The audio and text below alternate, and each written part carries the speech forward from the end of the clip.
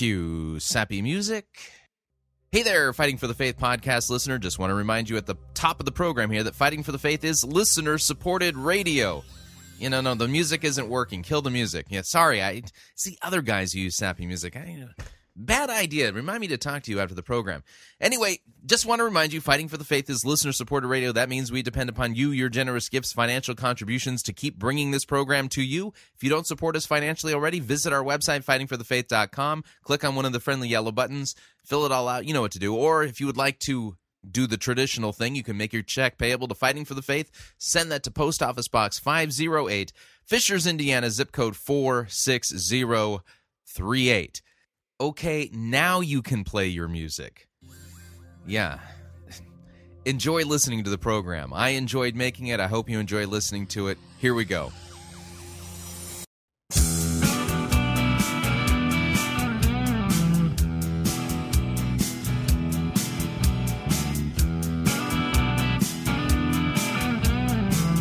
It's time for another edition of Fighting for the Faith. Friday, April 29th, 2011. It's going to be a controversial Fighting for the Faith. And not for the reasons that you think. I am hard at work, by the way, working on next week's Worst Easter Sermon of the Year contest. And I've been getting emails from a lot of listeners, nominating particular pastors. And I want you all to know that those of you who've been emailing me, holy guacamole, you picked some real bad ones. Thank you for tuning in. You're listening to Fighting for the Faith. My name is Chris Roseborough. I am your servant in Jesus Christ, and this is the program that dishes up a daily dose of biblical discernment, the goal of which help you to think biblically, help you to think critically, and help you compare what people are saying in the name of God to the Word of God. God's Word is true. You can trust it. And all of us, are striving to dig deeper into God's words and have that transform our thinking and our minds so that our minds and our thinking are in accord with what God has revealed about himself and what is truly true. Okay, so yeah, I've got a small wave of emails, of nominees for the Easter sermon, Worst Easter Sermon of the Year contest. Yep, it's you guys. Oh man. Yeah, you guys have sent me some pretty bad ones, and some of them are going to actually make the cut, I get the feeling. So I don't know how many sermons are going to be totally reviewed next week, but it's going to be a mess. So, yeah, and so put on your helmet, your crash helmet, knee pads, body armor, chainmail. You're going to need it all for next week. That's all I can say is that, yeah, whew. Anyway, let's talk about what we're going to talk about on today's edition of Fighting for the Faith. Now, I had hoped, earlier in the week to do a normal edition of Fighting for the Faith today, complete with a couple of sermons from Pastor Gervais Nicholas Edward Charmley. I have made an executive decision. I'm going to hold those Pastor Charmley sermons off probably until the week after next week, and we're going to cover a different topic. It turns out that the edition of Fighting for the Faith where I reviewed Mark Driscoll's Easter sermon has led to a small inundation of emails from listeners asking questions about baptism, which I expected that to be the case. And so what I'm going to do on today's edition of Fighting for the Faith is I'm going to be playing a lecture, fantastic adult catechism class delivered by Pastor Ernie Lassman of Messiah Lutheran Church in Seattle, Washington, on the subject of baptism. And I know that many of you listeners out there who are not Lutherans, what you're going to hear is going to sound like it's from planet Mars. I know that. I've been there, done that. And here's what I'm going to ask you to do, is that I want you to hear Pastor Lassman out. I know that many of you don't agree with him, and I know that what you're going to hear, you might even have a vehement knee-jerk reaction to it. Put that aside. Listen to the entire teaching, and then compare what you've heard him say to the Word of God. Open up your Bibles, and if you're going to disagree with him, that's perfectly fine. but then provide solid biblical reasons for why you would disagree with him. Because he's going to talk about a lot of things. He's going to talk about a lot of things regarding baptism. He's going to talk about biblically what the text says it is. He's going to talk about what it does. He's going to talk about how it applies to infants. There's all kinds of stuff in here that, for many of you who are just your garden variety evangelicals, what you're going to hear you've never heard anyone teach this way before, and it's going to challenge you. But don't make this mistake. Don't make this mistake. I recently received an email from a listener who was frustrated because they had a conversation with a gal who had recently read Rob Bell's book, Love Wins. And she determined that was a perfectly fine book. There was nothing wrong with it. And the criteria that she had come up with for determining that Rob Bell's book, Love Wins, was perfectly fine was that when she read it, she didn't have a check in her spirit. Yeah, that's not the way you determine whether something is true or something is false. That's pure subjectivity. So what I'm going to ask you to do, put the subjectivity aside, put your feelings aside, and pretend you're attending a college course on, and the college course has different, a sampling of different theological positions regarding a particular doctrine. And in this college course, you're going to take notes, and you're going to have, and so the professor has called in somebody to present the Lutheran understanding of the biblical texts regarding the doctrine and teaching of baptism, what it is, what it does, who does the work, how it is applied, how it applies to a Christian, all of that kind of stuff. And so you're going to hear basically a college class presentation of the Lutheran understanding of the biblical text regarding baptism. That's it. And then after hearing Pastor Lassman out, I know that some of you take notes, please. Well, please take notes while listening to this presentation. Some of you are going to have follow-up questions. Some of you are going to agree with some of the things he said. Some of you are going to go, I've never heard that before, and I find that compelling, and I find it challenging, and I'm not sure what to do with it. Perfectly fine place to be as well. The idea then is that the question at the end of it is this: is what Pastor Lassman presented the correct understanding biblically to understand what baptism is and what it does? Now, understand, this is important. When it comes to hermeneutics, one of the basic fundamental rules of biblical hermeneutics is that clear passages always govern. And what I mean by that is this, is that when a particular Bible passage addresses a particular teaching or a particular subject, and it does so clearly, that becomes a governing passage. And so you can't then take a passage that doesn't apply to that subject as a means of wiping out what that clear passage says. So when it comes to baptism, you have to always understand that the passages in the Scripture that address baptism govern, and that a passage that doesn't deal with baptism doesn't get to dethrone it as far as what the Bible teaches regarding baptism. Let me give you a classic example of how this hermeneutical principle is ignored in order to cancel out a clear biblical doctrine. The doctrine here has to do with women's ordination. The Bible clearly says in no uncertain terms that women are not to be in a position of authority over a man when it comes to church. As a result of it, we can basically say the clear passages of Scripture assert in no uncertain terms that women are not to be, pastors, plain and simple. That it's forbidden. It's what God's Word says. So what happens is that in liberal denominations, in liberal groups, they don't like that.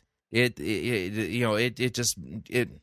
rubs them the wrong way. And so what they do is they take a passage that has nothing to do with women's ordination, and they rip it from context, and they pit it against the clear passages regarding women's ordination. That passage, by the way, says that in Christ there's neither Jew nor Greek, slave nor free, male nor female. So they'll say, see, there's a passage here that says in Christ there's neither Jew nor Greek, slave nor free, or male nor female, therefore it's okay to ordain women. And so what they do is they pit that verse, which isn't discussing women's ordination, it's talking about the unity of all believers, and they take that and they use it to dethrone the clear passages that talk about women's ordination. Now, the same rule applies when it comes to baptism. Okay? The passages in the Scripture that address baptism, who's doing the work, what it does, what it's for, all of that, those are the governing passages. So you can't take a passage from the Old Testament that doesn't apply to baptism as a means of dethroning the clear passages. Or you understand what I'm saying? So that's an important thing to do. So as you're listening to this college-level presentation, if you would, on a view of baptism that you may have never heard, the important question at the end is this what the Bible teaches? Is this true? And the way you determine that then is go back into the text, go back into your notes, and take a look at all of the passages that are brought to bear regarding baptism, and say, yes, this is what the Scriptures say, or no, that's not what it says. I think Pastor Lassman is missing something here, and so that's the way you approach it. But this is one of those This is one of these editions of Fighting for the Faith that, because of the topic, because of it, it has a tendency to be controversial. But we're not afraid of doing controversial programming here on Fighting for the Faith, and from time to time, it's important that we readdress this. And so I'll also use this in future editions. When people email me, what do you believe regarding baptism? I'm going to point them to this edition that kind of really lays it out systematically that people can listen to. And so if you want to know what I believe regarding baptism, it's the same thing that Pastor Lassman's laying out here. And I believe that he is correctly handling God's Word, and that when you take the whole of what God's Word teaches regarding baptism, that these are the conclusions that the Holy Spirit intended for us to draw from what He's revealed in His Word.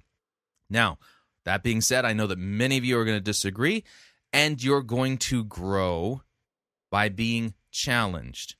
Plain and simple. Iron sharpens iron. This is one of those points. So, without any further ado, here is Pastor Ernie Lassman on the doctrine of baptism. Welcome to Lesson 10, entitled Baptism. We will be discussing what baptism is, who should be baptized, and the blessings and daily use of baptism. Before we begin our lesson, let's first begin with prayer. Dear Father, once again we thank you for this opportunity to hear your word and to study it. May you grant us your grace and spirit to your glory and for our good. In Jesus' name, amen.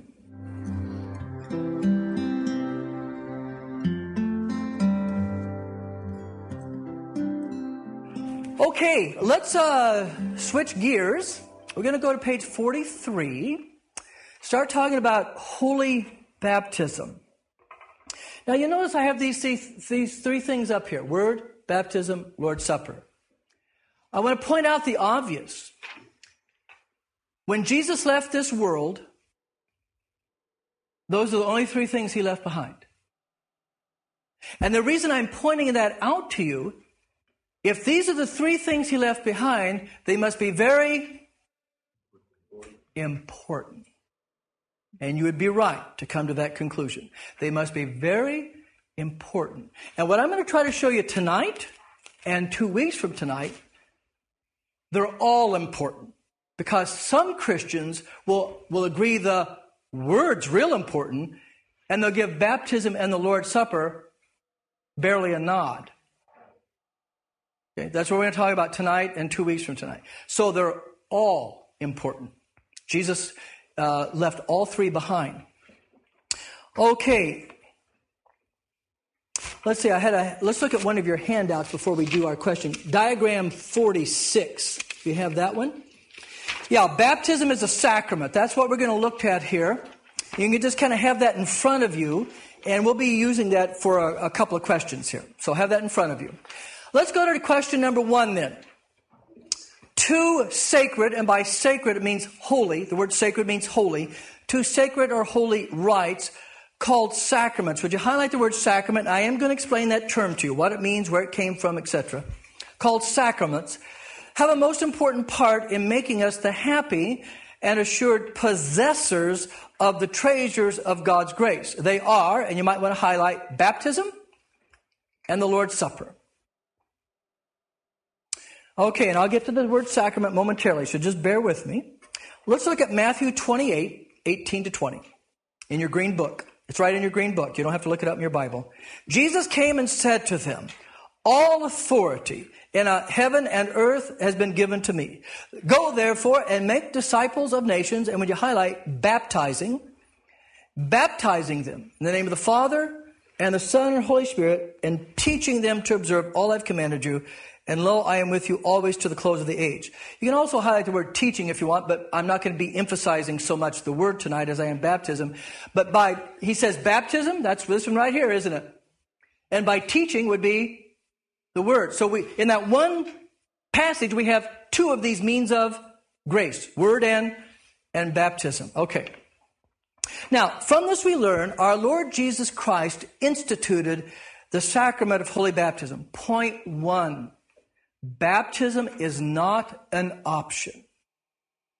Baptism is not a custom or tradition of the church.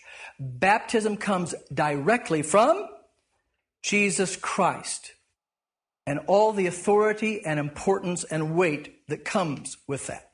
Okay? Now, it says by a sacrament, we mean, and I'm going to read it and I'm going to give you a better definition or make it a little neater for you.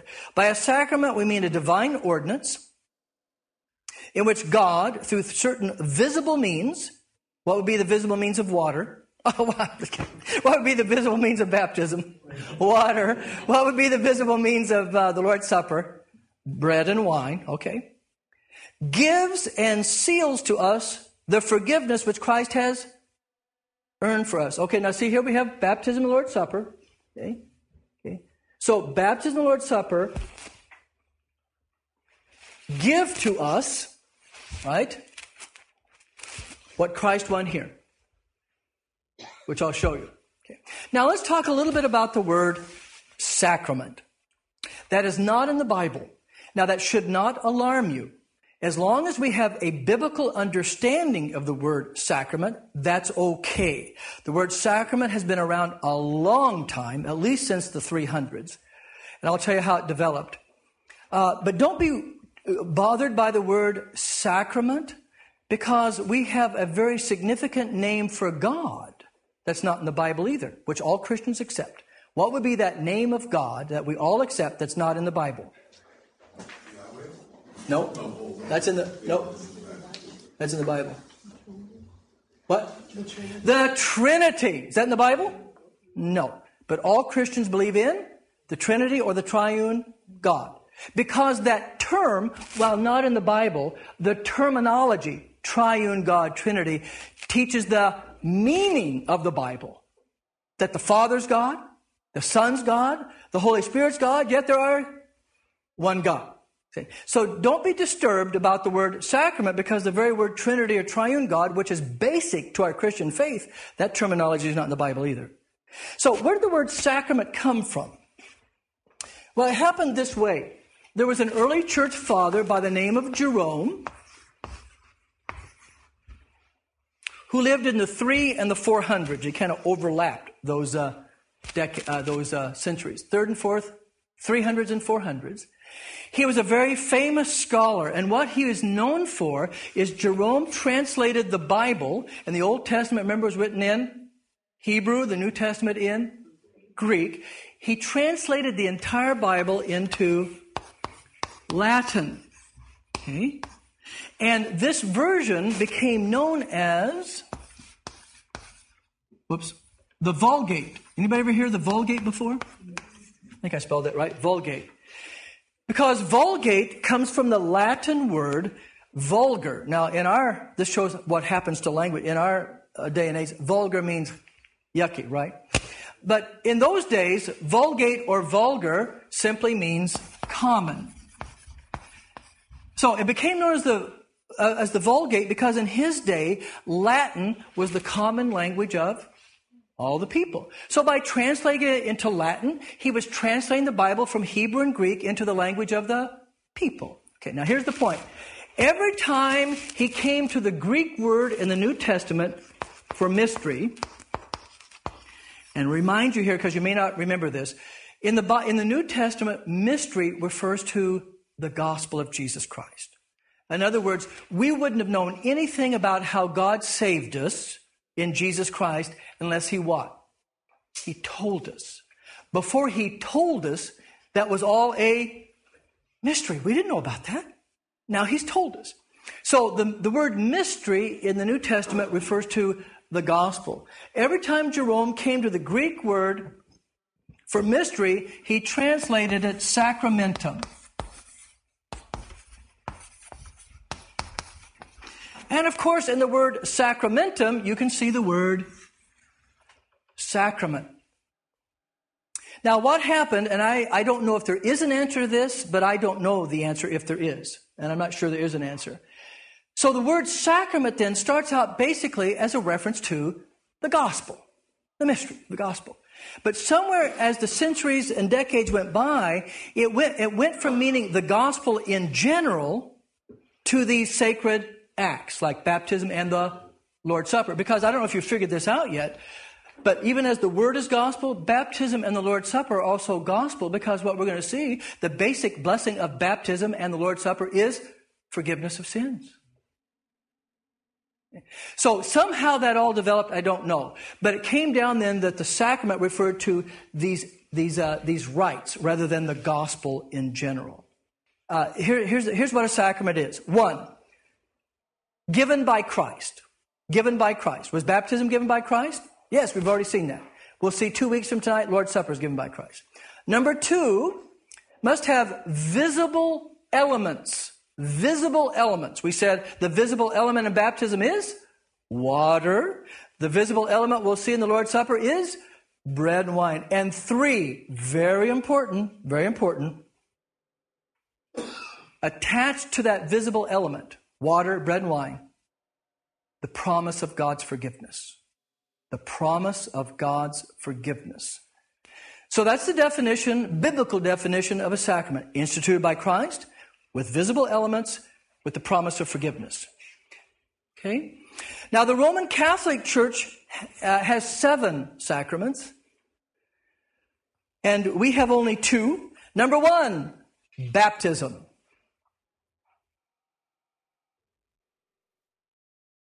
Number 2, Lord's Supper. Number 3, confirmation. Number 4, marriage. Number 5, let's call it confession. There's different terms. We call it penance, but we'll call it confession. Just so you know, he's listing out the Roman Catholic sacraments, not the biblical ones. He's just listing them off as what Roman Catholicism thinks a sacrament is. Number 6, anointing of the sick. Anointing of the sick. It used to be called last rites or extreme unction. Anointing of the sick. Number 7, holy orders. Holy orders, like if you want to become a priest or a monk or a nun. Okay, let's go to this very, very quickly, unless you have comments after I'm done with them. Number 1, baptism. Okay, yeah, we accept that as a sacrament. We don't have any argument there. Number 2, the Lord's Supper. Yes, we accept that as a sacrament. We agree. Confirmation. No, we don't accept that as a sacrament, even though if you know anything about the Lutheran Church, we practice confirmation. Our young people here go through 2 years. You really get off easy. Our young people, 6th and 7th grade, through 2 years of education, being taught God's Word, and then in the 7th grade in our church here, they're confirmed in a ceremony, in a church service, and they take their first communion. But the problem is, do you know of anything in the Bible that says have a confirmation ceremony? So it's not commanded by God. Now, what is commanded by God? Teaching. That is commanded by God, teaching. But there's nothing in the Bible about once you're done teaching, have a confirmation ceremony. There's nothing in there. The other thing that's different between us and the Roman Catholic Church is in the Roman Catholic Church, only the bishop, not even the priest, only the bishop can come in, and the emphasis is on the ceremony. And through this ceremony called confirmation and the laying hands on the child by the bishop, he receives the Holy Spirit. Well, there's nothing in the Bible connected with that. Is there laying on hands in the Bible? Yes, but not in a ceremony called confirmation. So we like confirmation. It's good, and it's a good way to teach our young people, but there's no ceremony in the Bible that's been commanded by Christ or anything like that. Number 4, marriage.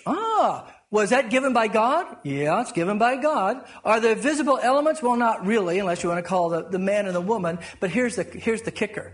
Is there a promise anywhere in the Bible that if you get married, your sins are forgiven? See, and that's our third element of the definition. Has to be the promise of forgiveness of sin. So we accept marriage as an institution of God, but it's not a sacrament that gives forgiveness and eternal life. Okay, anointing of the sick or last rites or extreme unction. There's no command in the Bible. The only reference to this, anybody know where the only reference to this really is in the New Testament? And it's not a command, it's just sort of it's in James. Yeah, that's in James. Call the elders of the church, which are the pastors, and so forth, and things like that. Yeah, anointing of oil and things like that. That's right. So here's my point. We're not against going to somebody that's sick, having prayers with them, devotions, even anointing with oil or something like this. But it's not a sacrament that in and of itself gives the forgiveness of sins or something like that. It's not directly commanded by Christ. In other words, James mentioned it, but does Jesus mention it? No. There's nowhere mentioned by Jesus. So what I will do, for example, I go visit sick people all the time. And I pray with them and read God's Word and remind them of their baptism. So there's nothing wrong with that. But there hasn't been given a specific ceremony or ritual that we are to do. And then holy orders. That's being a priest, a monk, or a nun. The problem here historically is that if you became a monk or a priest or a nun, you got just a little bit more grace than the average Christian. Okay? And of course, there's nothing in the Bible there. I'm a pastor. I don't have any more grace than you have. I'm a pastor. I don't have any more forgiveness than you have. I'm a pastor. I don't have a closer walk with God than you do. Okay? So, by the way, did I skip over accidentally penance? Confession? Yeah, okay, let me do that real quick. This one sometimes, Lutherans will sometimes speak of a third sacrament called confession. We're not against that, but there's really no visible element. But clearly, God has commanded us, Jesus has commanded us to forgive in His name. And so our Lutheran confession says if somebody really wants to push confession as a sacrament, okay, we won't argue that much about it. But there are some differences that I said in another lesson in that you may never come to a Lutheran pastor for private confession because there's no command to do that. It's up to you. You might not do that. So there's some differences there. So that's just real quickly, because I got to go on. But any quick question, concern, just on that, so you know about the 7 sacraments in Roman Catholic Church and Eastern Orthodoxy? I think there's anointing of oil in the Old Testament. Isn't there when David was anointed? Probably. So forth? Yeah, because it all depends. It all depends which passage you look up. But just let me make a generic statement. Oil often has two symbolic and sometimes real purposes. It refers to the Holy Spirit. Yeah, that's right. It has two. It has the function of, it often symbolized in the Old Testament, the Holy Spirit at the installation or anointing of the king, prophet, and priest and things like that. But then also it had medicinal qualities as well. So the oil had two sides to it. A real physical part that had medicinal qualities for physical healing, and then a symbolic spiritual reality too, symbolizing the Holy Spirit. Yeah, exactly. Okay, well, we've done that then. Okay, well, let's go to baptize. What does it mean to baptize? Matthew 3:11, right in your booklet. I baptize you with what? Water. You can't have a baptism unless you have water. And then Matthew 28:19 says, baptizing them in the name of the Father, Son, and Holy Spirit. So very simply then, to baptize means to apply water in the name of the triune God. Now, God has not specified any one method by which water is to be applied. Now, why would they say that? Because there are some Christians, maybe you know some of them, who say there's only one way to do it. Anybody know? What? Immersion. And it's usually, I'm going to make it just a generic statement. There may be exceptions, just a generic statement. It's usually Baptist, some Pentecostal, something like that. That if you're not totally put under the water, it's not a real baptism. But when you look at the way the Bible uses the word baptize, I'm not going to look up all those passages. You do it on your own. It's just going to take too much time. But it can be wash or pour or sprinkle. So our point is, and the overwhelming majority of Christians in the entire world agree with this position, it doesn't matter how you apply the water. but that you apply the water in the name of Father, Son, and Holy Spirit. Now, why is this an issue? Well, it's not an issue for us, but it can be an issue if a church thinks there's only one way. For example, before I got married to my wife, she was a Baptist. Okay? And she was baptized when she was 9 years old by immersion. Okay? When she went through an adult information class a long time ago, and she became a Lutheran, she was not rebaptized. We accepted her baptism. It was a Christian baptism. We accept baptism by immersion. But if I wanted to leave the Lutheran church and join her Baptist church, they would not have accepted my baptism because the water was poured on my head in the name of the triune God. And they wouldn't accept my baptism, and they would want me to be baptized again. And so that's why it's an issue, because we don't agree with that. For that basically they're saying my baptism is not what? It's not valid. And we disagree with that based upon the Bible. That's the only reason it's an issue. So we Lutherans accept any kind of application of water, and most Christians have that position. It's just not the Lutheran position. Most Christians agree to apply the water in any manner. Immersion, pouring, sprinkling, in the name of the triune God. Okay, let's go to number 3. Well, who's to be baptized? Number 3 says, Matthew 28:19, make disciples of all nations, baptizing them. We might as well, it says, from this we learn all nations, that is, all human beings are to be baptized. Well, let's get right down to it because it's number 4. Why are also infants to be baptized? Now here's where we come to the controversy. First of all, a couple of things. We are going to look at the Bible, and it's important that we see that to baptize babies is biblical. That's ultimately what I hope to show you. But I'll also be saying some other things that will help put what I'm going to say about the Bible sort of in its proper context. For example, and I realize the only thing that can prove infant baptism is the Bible, but you need to think about other things too. For example, probably 75% of Christians today, baptize babies. Now, I agree, that doesn't in and of itself make it right. You've got to look at the Bible. But the point is, the vast majority of Christian churches baptize infants. Now, they may do it for different reasons or have a little bit different theology. I won't dispute that. But the overwhelming majority of Christians baptize babies. The other thing that maybe you don't know, too, is baptizing babies has been around for a long, long, long, long time. Now, if you've been tracking with me every once in a while, I'll say that anything that we Lutherans or other Protestants disagree with in the Roman Catholic Church, most of those teachings that we object to, the power of the Pope, purgatory, praying to Mary, and things like that, all those things basically developed between the year 500 and 1000. Okay? In other words, generally speaking, you don't find those things in the first 500 years of the church. But you do find infant baptism. In other words, infant baptism is not a later development in the Middle Ages, 500 to 1000, like some of these other things. I'm just going to speak generically. We have references back to about 125. Jesus was crucified in 30, referring to infant baptism. And then we have other references like in 180, 198, about references to baptism, infant baptism, things like that. There was only one person, a very famous church father, who was later declared a heretic, so that should be a red flag, who objected to infant baptism, and he wrote around 200. Okay? And he was objecting to infant baptism, which tells you if he's objecting to it in 200, already by 200 they're baptizing infants, aren't they? And his name was Tertullian. Anybody ever heard of him? Kind of a famous church father. But he finally became a heretic. I hope I spelled that right. I think there's 2 L's. Tertullian. Now, I don't want to make a big deal of that. I'm just trying to give you some parameters so that you don't think, so that you put this topic of infant baptism in its proper context, that the vast majority of Christians do this, and that it has roots in early Christian literature and early church fathers. But finally, we have to go to the Bible. Now, what I hope to show you in the next, 40 minutes or so, 4 important things about why we baptize babies. So would you write them down, and it'll take me a while to get through them all, so be patient with me. But this is why we baptize babies based upon the Bible, okay? Because first of all, there's nowhere in the Bible that says baptize babies. Okay? Is there? No.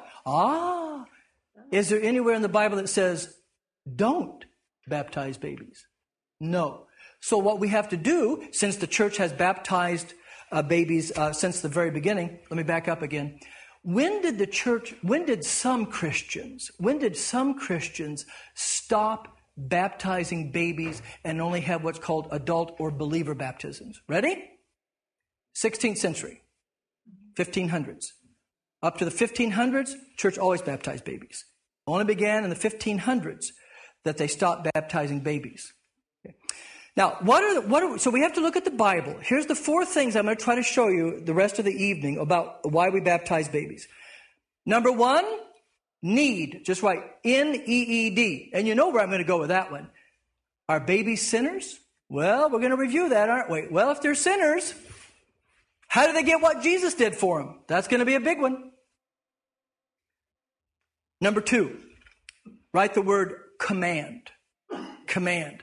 In other words, and this is going to be a slam dunk too, are babies included in Jesus' command to baptize all nations? And I'm going to say, yep.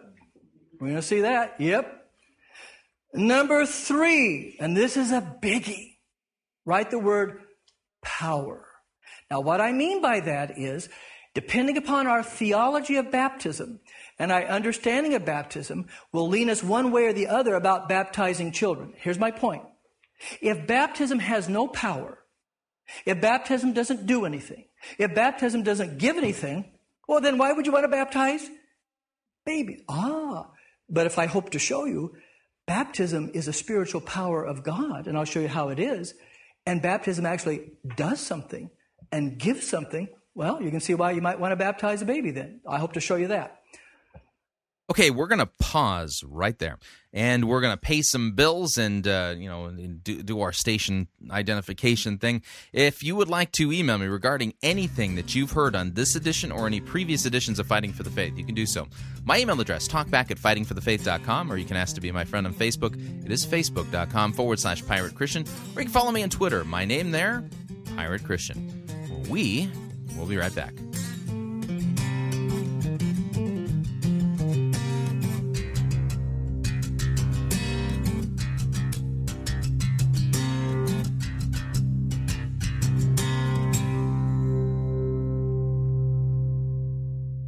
No itching ears are scratched here. You're listening to Fighting for the Faith. You're listening to Pirate Christian Radio. We'll be taking your false doctrine now.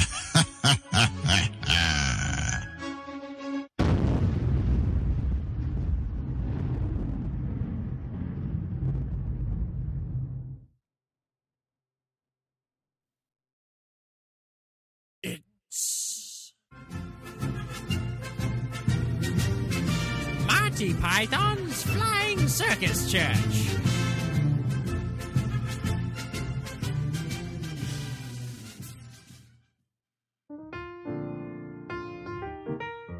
Welcome to Build a God. How can I help you? Hi, I got this Build a God certificate from a fellow co-worker, and I came to check it out.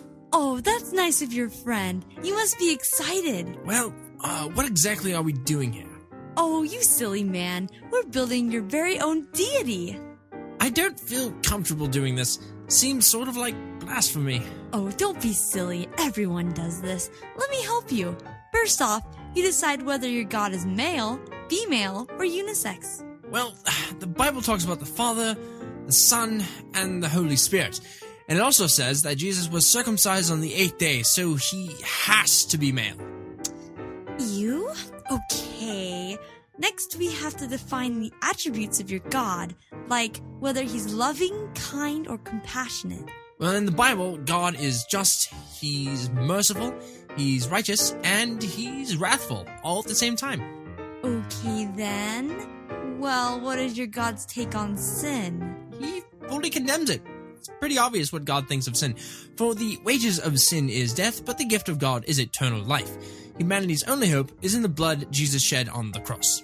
Are you saying your God doesn't accept gays? Don't think so. God destroyed Sodom and Gomorrah with hellfire and brimstone because of it. I don't think he has a very high opinion of it. Could you excuse me for one moment? Sure.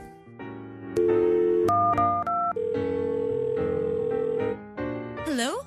Can you get me the mall security? Thank you. Sir, I believe a religious terrorist here.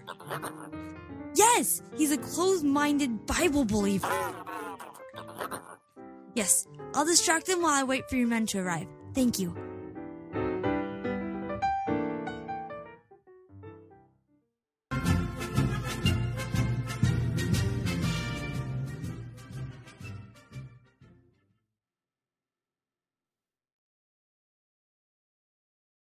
If Christ has not been raised, your faith is worthless, and you are still in your sins.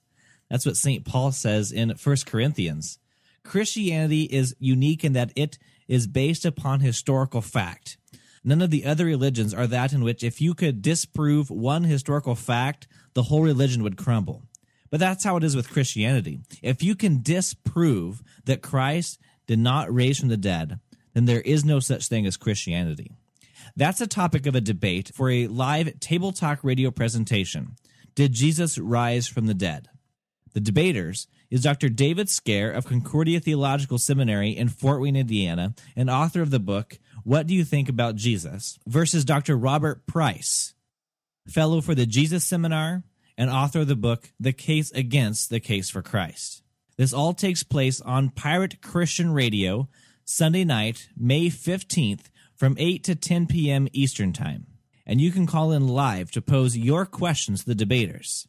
Listen to Table Talk Radio Live, a debate, Did Jesus Rise from the Dead, on Pirate Christian Radio, May 15th, from 8 to 10 p.m. Eastern Time.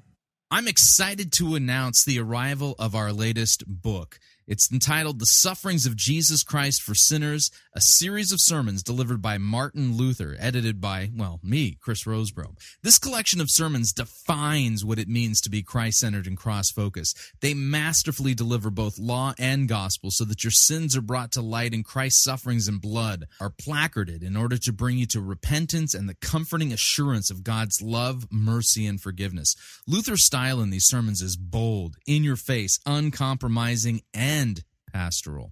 These sermons are expository in their delivery and read like a lay-level Bible commentary and are perfect for both devotional as well as theological reading.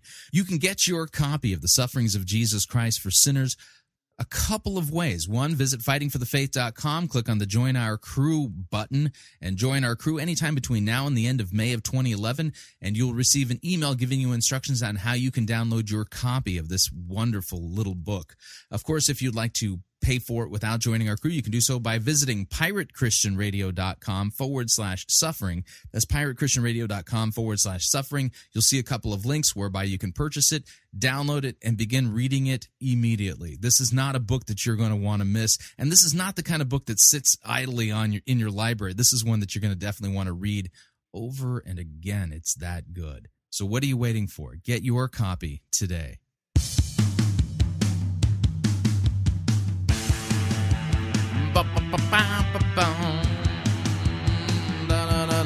All right, we're back.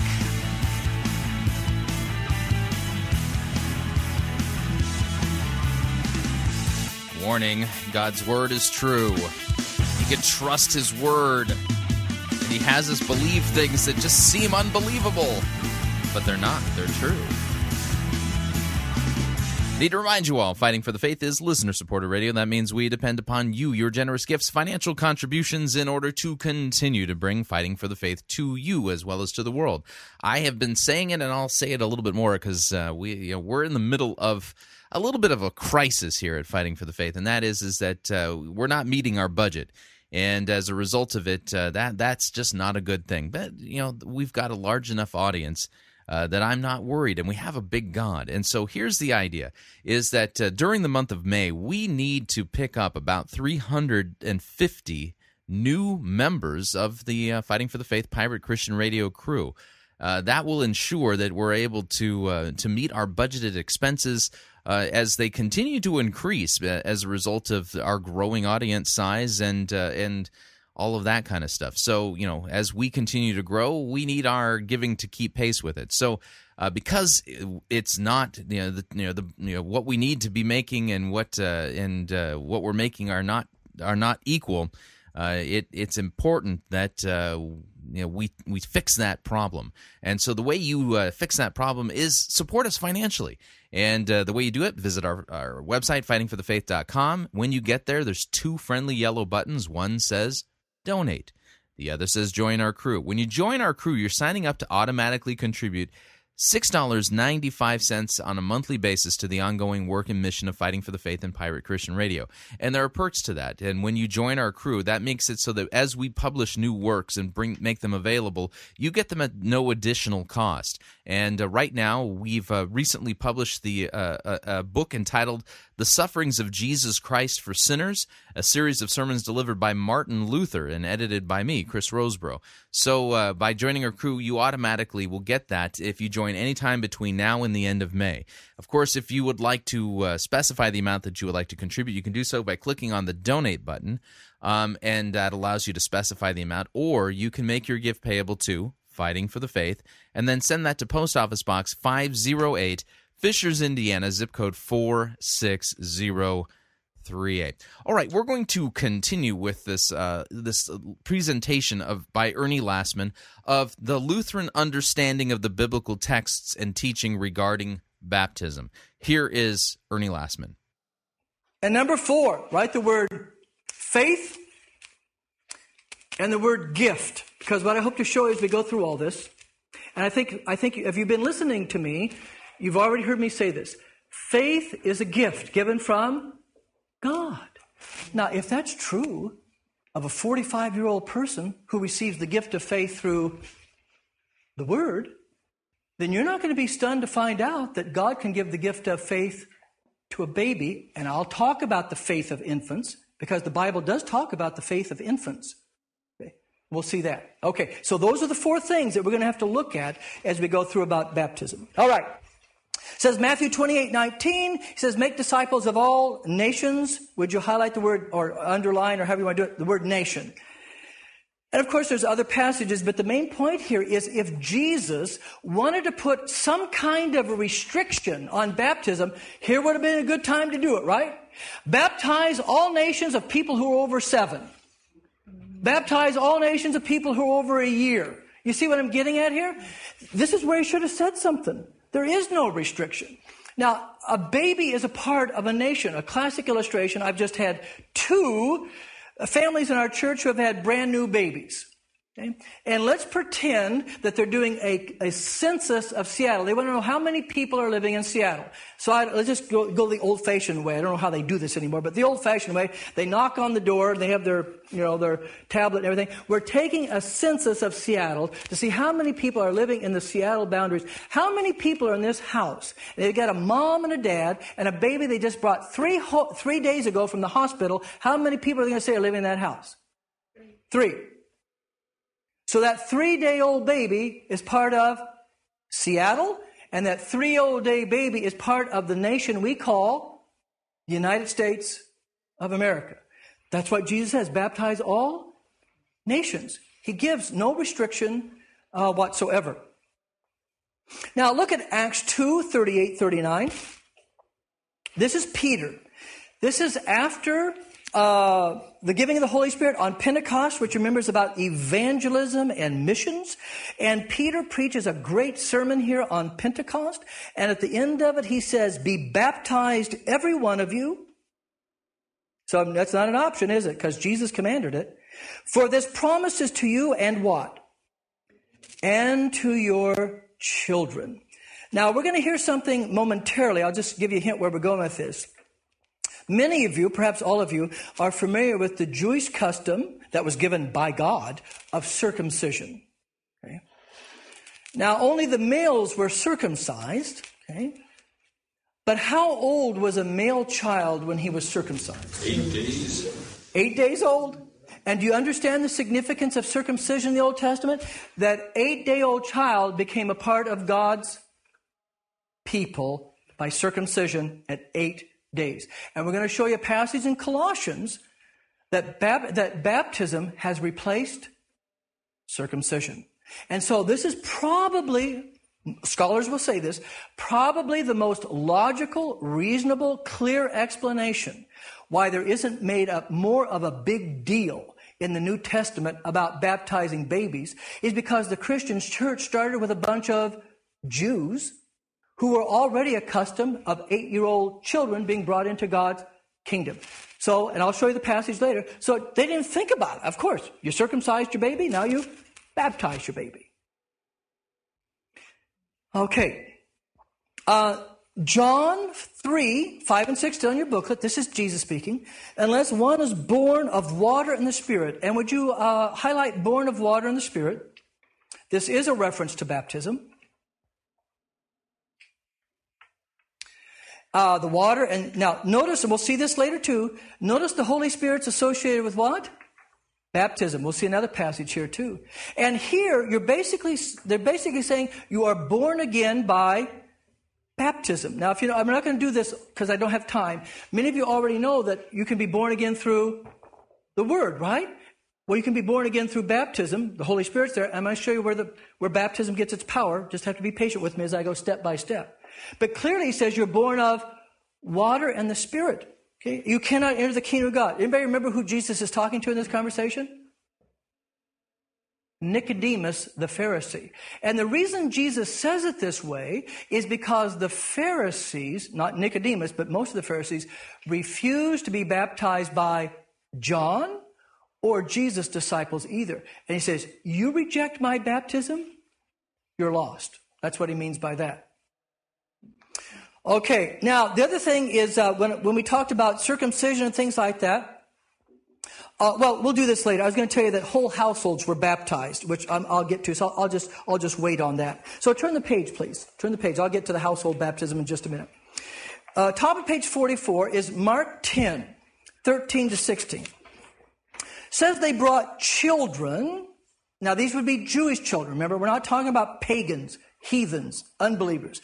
These are Jewish children, which in Jesus' day are the people of God, right? Okay, so you got to remember that. They brought children for him to touch, and the disciples scolded them for it. Now, isn't that interesting? Now, you know how I get kind of silly sometimes, and this is what the disciples were saying. Get those kids out of here. Jesus doesn't have time to deal with kids. He's only interested in adults who can understand him. You probably hear my sarcasm a little bit in there, don't you? Okay, but what's Jesus' response to this, right? But when Jesus saw this, he was what?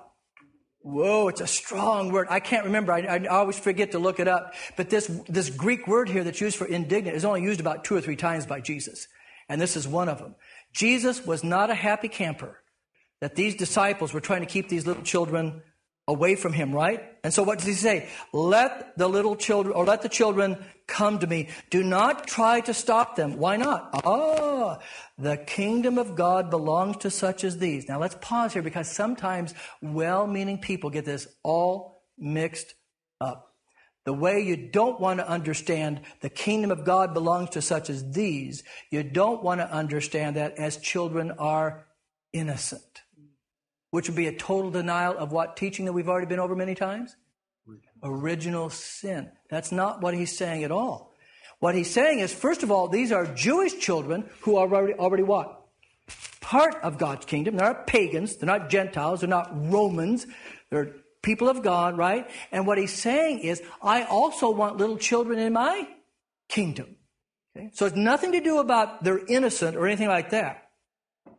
Then he says, I tell you, whoever does not accept the kingdom of God like a child will never enter it. Now, isn't that interesting? Now, I don't know where all you're coming from, so sometimes I may say something, it may not make sense to you, or it may. But some people say, children can't have faith in Jesus Christ because they can't do what adults can do.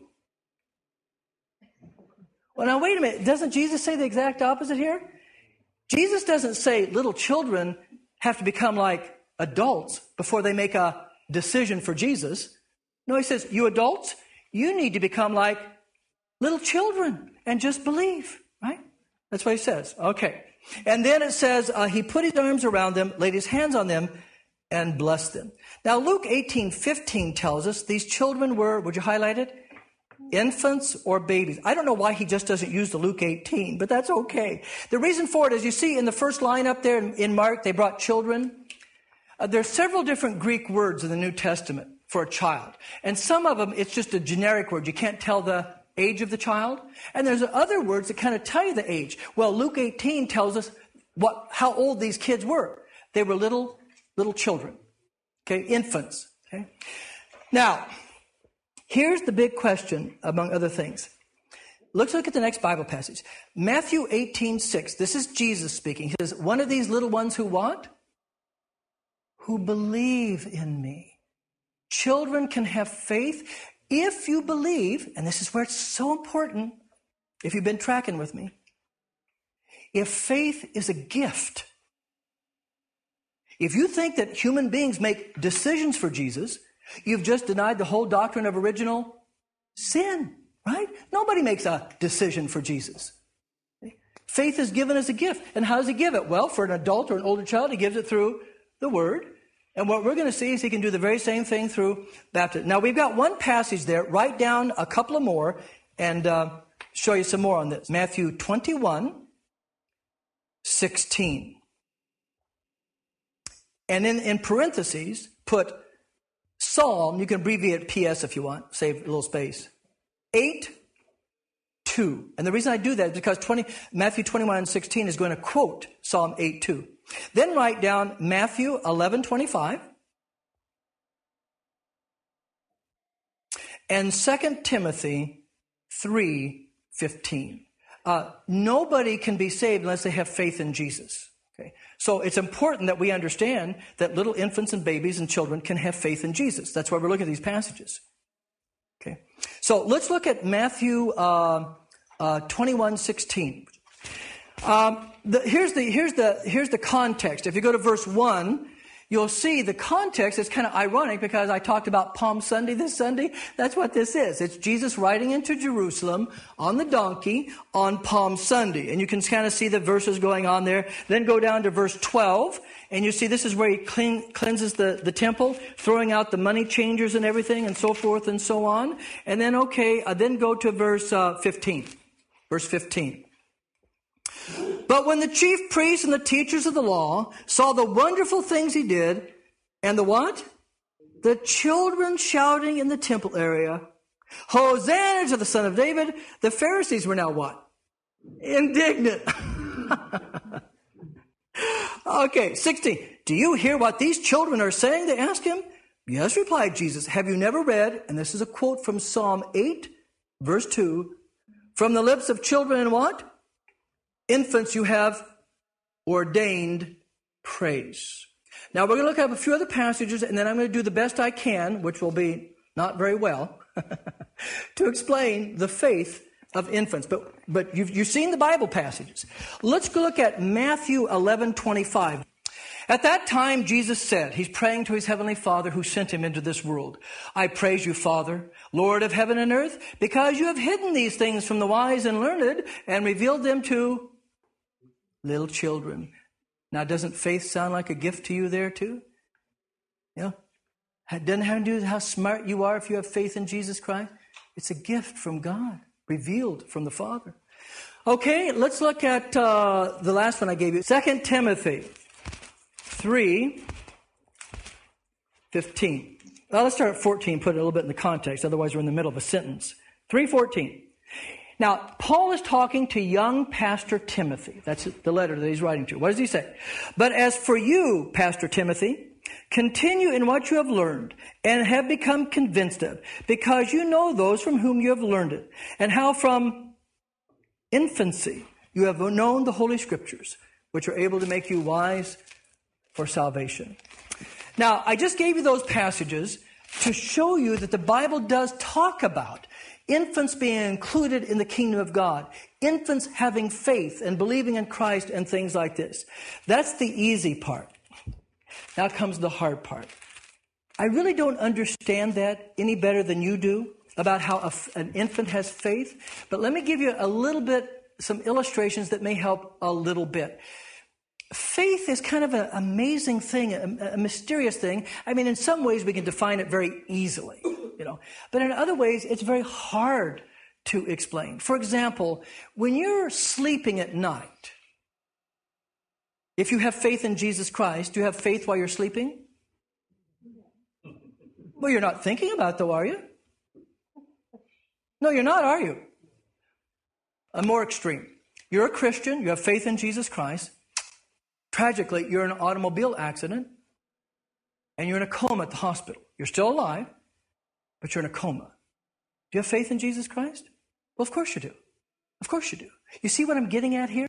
And that's the kind of way this mystery, all we need, as I've told you ad nauseum from lesson number 1, about not human reason, not our emotions or experiences, but what the Bible says. And clearly the Bible talks about faith as a gift and children can believe. And so I don't understand this any better than you, but with these little illustrations about it being in a coma or sleeping at night, or I'm going to a Mariners game Saturday night. I'm rubbing it in right now. They're 2-1 right now. By the time I get there Saturday night, I don't know if I'll be happy or not. But I'll be cheering like crazy, right? Am I thinking about Jesus? No. But do I have faith in Jesus? Of course I do. So that's about the best I can do, and I've read a lot on this. I don't know anybody, all the people, and there's great people a lot smarter than me, who also believe what I'm teaching you. It's just one of those mysteries that we cannot completely explain, which you've heard me say many times in this class. So I believe that children do have faith, and they're going to be given faith, as I'll show you, through baptism. And that's the last component I want to say here, and then I'll maybe go on to From This We Learn and then open up for your comments. It's so important that you understand, believe, and accept that faith is a gift given to you. Okay? That's what grace is. It's not like, okay, Jesus did his part. Okay? Now you got to do your part. That's not grace. That's tag team.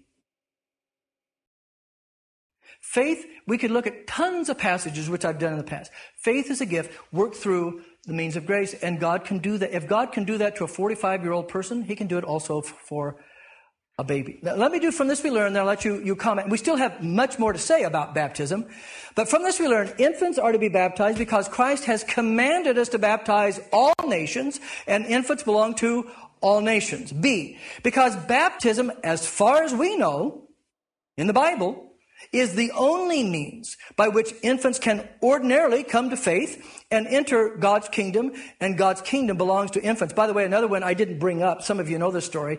I'm always a little reluctant to bring it up because we don't want to make this story the standard. But it does show something interesting. John the Baptizer. Some of you know the story, in the womb of his mother Elizabeth. Know this story? And yeah, Mary, the mother of Jesus, and they were cousins if you didn't know that. Elizabeth, okay. Mary, who's carrying Jesus in her womb, comes in the presence of Elizabeth, who has John in her womb, and we're told that John leaped in the womb of his mother because he was in the presence of the mother of, or Jesus, okay, and he was filled with the Holy Spirit.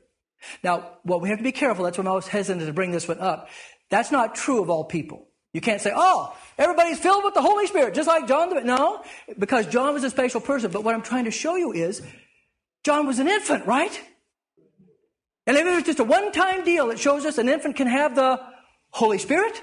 And even in the womb, he leapt in the womb of his mother in the presence of Jesus. So these other things then become more clear. So, because baptism is the only means by which infants can ordinarily come to faith and enter God's kingdom, and we know God's kingdom belongs to infants because Jesus said so. And C, because infants can believe on the basis of the passage we've looked at. And baptism has taken the place of circumcision, which was performed on infants when they were 8 days old. Let's look that passage up real quick. Kind of watching my clock a little bit, but we're doing okay. Let's look that one up. Colossians 2:11 and 12. Let's start at verse 9. Colossians 2:9. For in Christ all the fullness of the deity lives in bodily form. If I had my little plastic light up here, I'd turn it on, right? See, I don't even have to hold it up anymore. You can all picture it.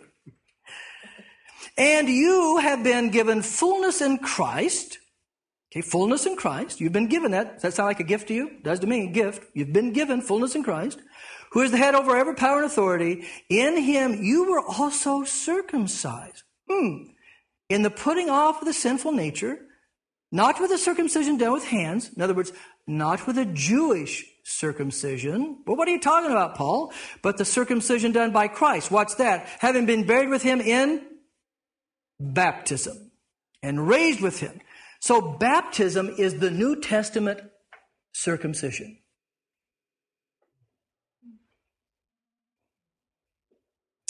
Okay, let's go back to our green booklet then.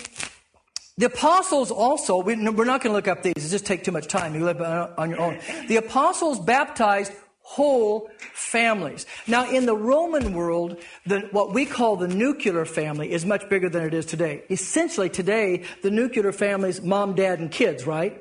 But you know, it was only a couple of generations ago. The nuclear family is mom, dad, kids, and grandma and grandpa. You know, like the Waltons. Have you ever saw the Waltons on TV? But in the ancient world, in Rome, it was even bigger than that. The nuclear family was mom, dad, kids, grandma, grandpa, okay, some other relatives, and house servants, and things like this, okay? Now, if they baptize whole household, the implication is there had to be what in some of those households? Infants. And they don't say they baptized all the adults. They say they baptized the whole household, okay? And you can look those up on your own. Okay. Then it says sponsors serve as witnesses that children have been baptized. Let me talk about this. Sponsors, I didn't realize how ancient this was. Sponsorship goes back at least to 200. I didn't realize that. What we call godparents. Okay. Now, it's not in the Bible.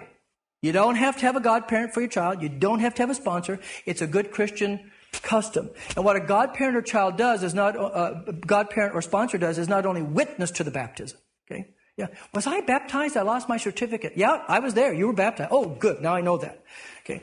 Not only witness, but then they also do things like they help raise the child spiritually. On the day of their baptism, they may send a little card or take them out for a little dessert or something on their baptism. So godparents or sponsors like help mom and dad in their spiritual nourishment of their children. Okay, that's what it is. But you don't have to have it, but it's a good custom. Let's go to number 5. What is the benefit of baptism? And you'll find that in diagram 47. I think you have that, diagram 47. Get lost myself. Yeah, the blessings of baptism. The blessings of baptism. That's what we're going to talk about a little bit about now. The blessings. So, Galatians, this is Paul writing to the churches of which is today in central Turkey. It was a Roman province. Churches in Galatia. He says what? You are all children of God by faith in Christ Jesus. For as many of you have been baptized into Christ, have put on Christ. Now, what I want you to see, and this runs throughout the entire New Testament, the inseparable connection between faith in Jesus and what? Baptism. Okay? Baptism. Now, what does it mean to put on Christ?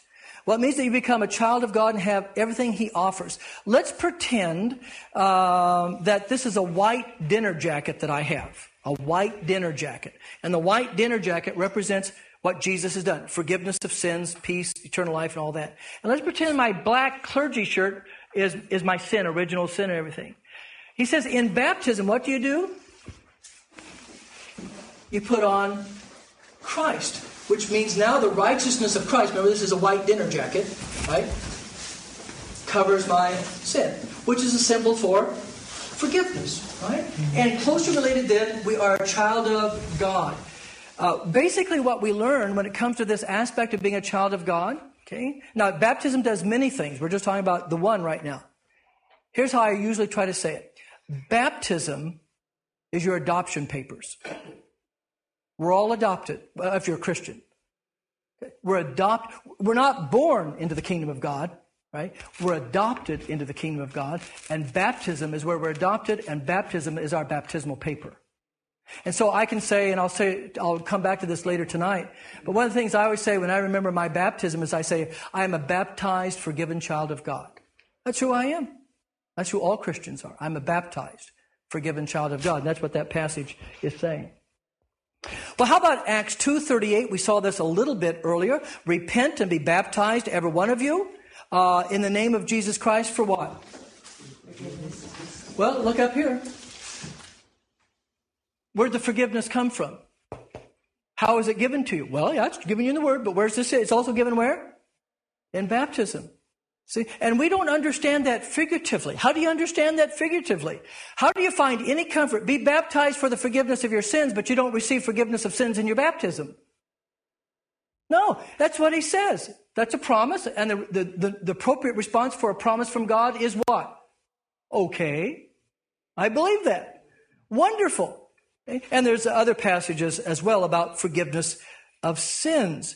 Actually, write this one down, and I'm just going to quote it for you because it's real easy. You can look it up on your own later. Acts 22:16. And what we learn there is Paul is talking about his being brought to saving faith in Jesus Christ on the Damascus Road. And he says, and I was told, Paul, arise and be baptized and wash away your sins. Wash away your sins. Well, that's just saying your sins are forgiven in baptism, right? That's why you can be adopted into God's children. Because remember, what did we say separated us from God? Our sin. Well, if in your baptism all your sins are washed away, now you're in God's family. Clean. You're squeaky clean. Okay, 1 Peter 3:21. Oh, this is a good one. Baptism now what? Now somebody said, well, wait a minute. I thought Jesus saved me. I thought faith saved me. Now what you have to do when you read the Bible, you have to realize the Bible speaks in more than one way. And you have to know all the different ways the Bible speaks. Because when the Bible says Jesus saves you, and when the Bible says faith saves you, and when the Bible says baptism saves you, there's no contradiction whatsoever. It all goes what? It all goes together. Now, having said that, and it's right up there, what does the Apostle Peter mean when he says, baptism now saves you? And it's right there. Can you figure it out? What is Peter saying? Baptism now saves you. Okay, yeah. In other words, how does baptism save you? You said it. Because baptism gives you what Jesus has won for you. Baptism is a pipe. So if baptism gives you what Jesus won for you, then in that sense, baptism saves you. Because it gives you what Jesus won. Forgiveness of sins. Exactly. Does that make sense? Yeah, and that's why Peter says that. Okay, John 3:5 says, this is Jesus speaking, unless one is born of water and the Spirit, he cannot enter the kingdom of God. What I want you to see here is who's associated with the waters of baptism? The Holy Spirit. Do you see that? I'm going to give you another one in a minute, but before I give you the other one, go back to the baptism of Jesus. Remember the baptism of Jesus? We've got the second person of the triune God standing in human form in the water, right? We have the voice of the Father saying, this is my beloved Son whom I love. Listen to him. And who descends on him? And at what time does he descend on him? In baptism. You follow me? In baptism. Okay? In baptism. So even the Holy Spirit is associated with the waters of Jesus' baptism, right? He descends upon him. Okay? And that's what we say too. Right? There's several things I could say. If I was going to preach on that, the baptism of Jesus, I'd talk about, first of all, Jesus. That's the most important part. But then if I was going to apply it to our baptism, now listen how I say this. When you're baptized, listen how I say this. When you're baptized, all your sins are forgiven. When you're baptized, figuratively speaking, the heavens open and the voice of the Father says to you who are being baptized, this is my beloved Son. This is my beloved daughter. Do you understand what I'm saying? We're back to the idea of adoption. And in the waters of your baptism, you will also receive the Holy Spirit. Now, let's go to one that's in your green booklet, but they didn't get the whole thing in. So let's look it up on our own. We're still in number 5. See where it says Titus 3:5? They left some out. I wish they didn't. We have the washing of regeneration. What's regeneration? That's what? Rebirth. So you're born again through baptism. But let's look up the whole passage. Get a little more complete there. Maybe let's put a little bit more context. Let's start at verse 3. At one time, we too were foolish, disobedient, deceived, and enslaved by all kinds of passions and pleasures. We lived in malice, envy, being hated, and hating one another. Okay, but then we made a decision for Jesus. No, that's not what it says. What does it say? Verse 4. But when the kindness and love of God our Savior appeared, He saved us. Not because of righteous things we had done, but because of His what? His mercy. Now watch. How did He do this? He saved us what? See that little preposition? Through. Watch this. Through a pipe. by means of. Okay? Peter says baptism now saves you. Peter's saying the same thing Paul is. How did he give me this? He saved us through the washing, that's baptism, of rebirth. That's being born again and renewed by the Holy Spirit. So what I want you to see is get all of it here with baptism, the waters of baptism. We have the concepts of being saved through baptism, okay, and being born again through baptism. And I'm going to show you how that works in just a little bit. And receiving the Holy Spirit. So we have several passages along those lines. Okay, well, let me do from this we learn. From this we learn baptism then is a means of grace. It's a pipe, right? It's a pipe. How does God give us this? It's a pipe by which the Holy Spirit offers, and I want to say gives, offers and gives all that Christ has won for us. Okay? All that Christ has won for us.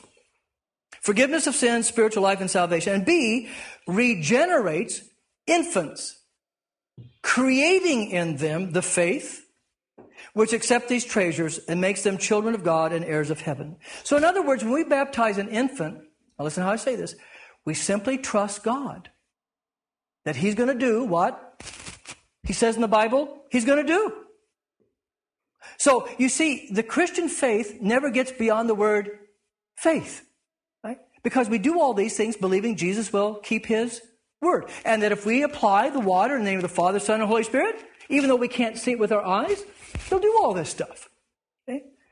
And so then our children become God's children, not by being born in the world, but they become God's children by being baptized.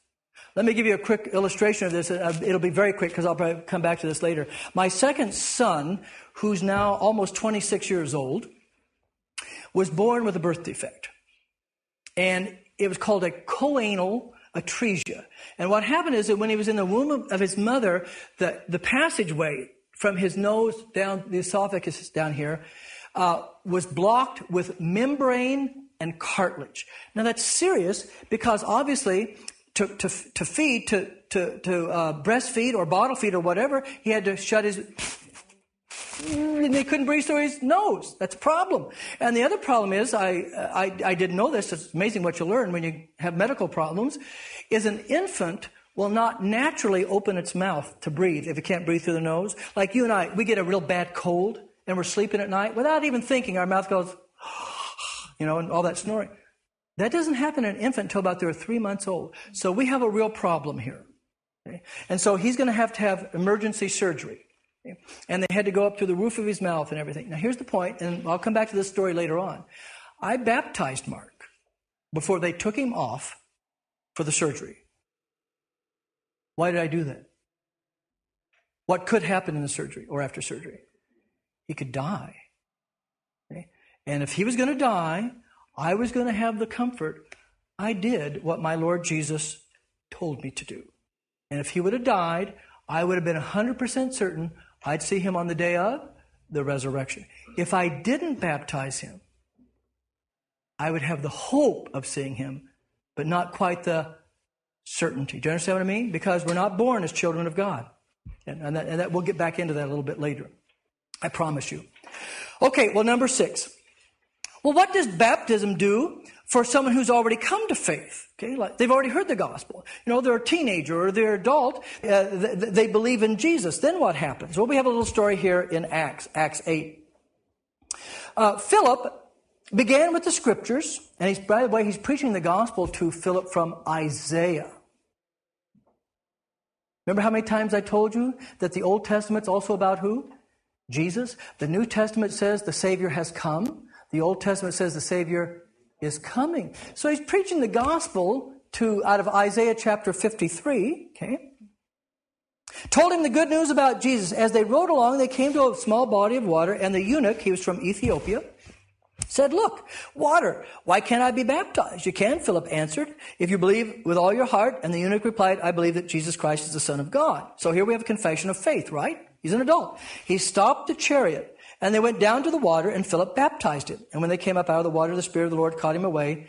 The eunuch never saw him again and went on his way rejoicing. What I want you to see is went on his way what? Rejoicing after his what? His baptism. He believed in Jesus and he was baptized. In other words, to use modern language I've given you, in his baptism, he received his adoption papers, didn't he? And that's why he was now rejoicing. He was a baptized, forgiven child of God in Jesus Christ. Well, go up to the top of the next page, because I hope you'll find this helpful, enlightening. I usually find it that way. Well, what are we learning here? Well, baptism for the person who already believes. Baptism then is a divine seal by which he individually, personally receives what? Added assurance. What do you mean added? Well, here, look up here, please. He already has the assurance here, doesn't he? In the Word. But now that he's baptized, even more assurance, because now something has actually been done to him, right? Actually, something's been done to him, that he is indeed God's dear child and heir. At the same time, he publicly declares himself a Christian. Now, this parenthesis is what I want you to see. Christ's command says, make disciples, baptizing them, teaching them. Children are baptized, then taught. Adults are taught, then baptized, and I wish what he should have said is, and taught some more. But what I want you to see is in the command to baptize, baptizing and teaching always go together. Whether baptism comes first and then teaching, or teaching and then baptism and then more teaching. We never separate teaching and baptism. They go together. Okay? Okay, here's a real important question. How can a little water do that? I got an answer for you. And it's right in Ephesians. I should say Paul has an answer for you. Ephesians 5, 25 and 26. Christ cleansed her, the church. Now, cleansed means washed, right? By the washing of water. That's baptism with what? The Word. In other words, and I'm going to give you some illustrations that I think you'll find very helpful. Baptism can do all these things, not because there's something special in the water. It's just normal what? Water. But baptism can do all these things because God says so. God says, you apply water in the name of the Father, Son, and Holy Spirit in the context of the Christian faith. This is what I'll do. So baptism gets its power not from the water itself. I mean, it's just plain old tap water, isn't it? But when we use that water the way Jesus Christ has told us to use that water, we can trust in God's promises to do everything He says. So the power, this isn't magic. It comes from the very powerful Word of God. And most conservative evangelical Christians agree that the Word of God is what? Powerful. Well, that's how baptism gets its power. Because of washing of water with the Word. Now, let me give you two biblical illustrations that you might find very helpful of what I'm trying to say. So write these down and then we'll look them up. Numbers 21, 4 through 9. The second one, 2 Kings 5, 8 to 15. Let me give you the context here. Charlton Heston has just delivered the children of Israel out of Egypt. You remember that? And they're going around in the wilderness and everything, and they're starting to get short on food and short on water, and you know what human nature is like, right? You know, they're starting to gripe and complain, and this is where we pick up the story. Verse 4. They traveled from Mount Or along the route to the Red Sea to go around Edom. But the people grew impatient on the way. They spoke against God and against Moses and said, why have you brought us out of Egypt? Just to die in the desert? There is no bread, there is no water, and we detest this miserable food.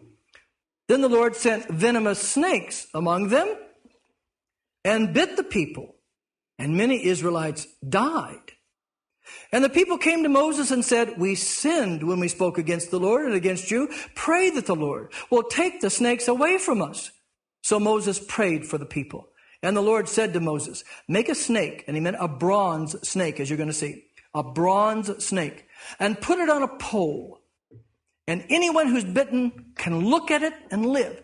So Moses made a bronze snake, put it on a pole. Then when anyone was bitten by a snake and looked at the bronze snake, he lived. Now let me paraphrase it for you. Okay, so the people are griping and complaining, okay, and God has to, you know, it's like a parent with a strong-willed child. Okay, all right. So He sends poisonous snakes among the people, right? and they start getting bit, and things are obviously different now. And so the people come to Moses and they say, oh boy, we sinned when we griped and grumbled against you and God. Would you go to God and see if he'll forgive us and do something for us? So Moses does, and God says, okay, I tell you what, you take a bronze snake, make it out of bronze, mold a snake there, put it on a pole, you take that pole with the bronze snake on it, you plant it right out there in the middle of the camp, and anyone who's bitten by a poisonous snake bite, if they'll look at the bronze snake, they'll be healed of their poisonous snake bite. And they were. Why were they healed? Faith in what? In the Word, the promise. In other words, was there anything magical about this pole with the bronze snake on it? There's nothing magical about that pole with the bronze. But what did God say? He put his promise or word attached to that pole, didn't he? Right? If they had looked anywhere else, they would not have been healed of their poisonous snake bite, would they? Because God's promise to be healed of the poisonous snake bite was attached only to the pole with the bronze snake. That's the way it is with baptism. God says, you do this with water, I'll do this. Okay? Now, our next example uses water, and it's a good one. So let's look this one up. 2 Kings 5. So Genesis, Exodus, Leviticus, Numbers, Deuteronomy, Joshua, Judges, Ruth, 1st and 2nd Samuel, 1st and 2nd Kings, chapter 5, 8 to 15. Now, we kind of come in the middle of a story, so I'm going to give you a real quick background here. Chapter 5, 8 and following. Here's the background. As often was the case in this time period, there were many wars that were going on. And the northern kingdom of Syria, was at war with Israel. And a Syrian army came down from the north, and they raped and pillaged and killed Israelites, etc. And this one soldier by the name of Naaman took some hostages back to his home country of Syria in the north. And one of them was a little Israelite girl. We don't know how old she was. Probably somewhere between 13 and 17. It's hard to tell. Anyway, what happened is this captain in the Syrian army by the name of Naaman got the dreaded disease of leprosy. And he tried everything to be cured of this dreaded disease of leprosy. Nothing worked. And finally, this Israelite girl, who was made a house servant in the captain's home, said, hey, there's a great prophet down in Israel. Why don't you go down there and see if the great man of God can help you? This is where we pick up the story then in chapter 5, verse 8. When Elisha, that's the prophet, the man of God, heard that the king of Israel has torn his robes, he sent him with this message. Why have you torn your robes? Have the man come to me, Naaman, and he will know there's a prophet in Israel. So Naaman, the Syrian, went with these horses and chariots. Now think about this soldier. He has a contingent, doesn't he? He's just not going by himself. He's going with a contingent of his army, chariots, soldiers, horses, all that stuff. A lot of pomp and circumstance, right? He stopped at the door of Elisha's house. Elisha sent a messenger. Oh, now watch this. Now see if you read your Bible carefully. There's lots of humor and interesting things in here. Did you notice the prophet doesn't even meet him? You notice that? He sends him what? A messenger. Don't you know how important I am? Sends him a messenger, to say to him, go wash yourself 7 times in the Jordan, and your flesh will be restored, you'll be cleansed. Now get this, because we're going to see this in a minute. So he makes this long journey, right, all the way down here with this dreaded disease of leprosy. The prophet doesn't even come out and meet him, sends him some messenger, and says, go dip himself 7 times in the Jordan River. Let's see what his response is. Verse 11. But Naaman went away angry. I thought he would surely come out to me, not send a messenger, but come out to me, stand and call on the name of the Lord his God, and just like you see with the TV preachers, wave his hand over the spot and cure me of my leprosy. In other words, I was expecting something what? Dramatic. But he sends me a messenger and then go dip myself 7 times in the Jordan River? You gotta be kidding. Are not the Abana and the Pharpars, the rivers of Damascus, that's up north in Syria, better than the waters of Israel? And he was right. The Jordan is not a particularly pretty river, But up in his home country of Damascus, he had beautiful springs and rivers up there. Couldn't I wash in them and be cleansed? Why did I have to come all the way down here? So he turned away in a rage. 13. Naaman's servants went to him and said, my father, if the prophet had told you to do something great, wouldn't you have done it? How much more then when he tells you, wash and be cleansed? Now already you're hearing overtones of baptism where I'm going this right. Okay, wash and be cleansed. So he went down and dipped himself in the Jordan River 7 times. Now listen, as the man of God had told him, promised him. And his flesh was restored and became clean like that of a young boy. Why was he cleansed of his leprosy? Something special about the Jordan River? Faith. Faith in what? Faith in what? Faith in the promise that was given to the waters of the Jordan River. Now pretend with me. Okay, pretend with me so you get this down. Let's say he went back to Damascus and said, golly gee whiz, that might work. And he dipped himself 7 times in one of the rivers up in Damascus. Would he have been healed of his leprosy? Why not? The promise wasn't attached to the rivers of Damascus, right? Wouldn't have done him any good. Okay, let's say he stayed there. He went to the Jordan and he dipped himself not 7 times, but 3 times, thinking that would be sufficient. Would he have been healed of his leprosy? Because that wasn't God's promise, was it? He didn't say 3 times, he said 7 times. Okay, let's do it like this. Let's say he went down to the Jordan River and he dipped himself 10 times just to make sure it worked. Would he have been healed of his leprosy? Sure. No more goodies for you, bud. Because God didn't say dip yourself 10 times, he said dip yourself 7 times. In other words, the power to heal him of his leprosy didn't come from the waters of the Jordan River, but God's word that was attached to the waters of the Jordan River. And I hope by now you can see how clearly this applies to the waters of baptism. Yeah, I know it's just a little water, and we can get real arrogant like he did, What do you mean be baptized with a little water? What's that going to do? That's what Naaman said, right? When we use this water the way Jesus tells us to use this water, it does all these things. It's a matter of faith, believing what God tells us. Okay. Watching the clock here. All right. So then let's go to Mark 16:16. He that believeth and is baptized, what? Shall be saved. So from this we learn, water of itself cannot perform such miracles. But the Word of God, which is connected with the water, in the name of the Father, Son, and Holy Spirit, places forgiveness, life, salvation, and all these blessings into baptism. And faith, which trusts this Word, accepts the treasures and makes them our own. Now, let me give you an example. Remember a little while ago I said baptism and teaching always go together? Okay. Baptism and faith always go together. If you have faith in Jesus, you should be what? Baptized. If you're baptized, your baptism does you no good unless you have faith in Jesus. See how they go together? Now, that doesn't mean your baptism no good. It simply means if you don't believe it, you're not taking any benefit from your baptism, right? For example, let's say that I was baptized as an infant. I was raised in the church. I was a good church member, I went off to college like some kids do, and I lost my faith. I don't believe in Jesus anymore. Listen to all these liberal professors talk about different things, and I just reject Jesus and the Christian faith.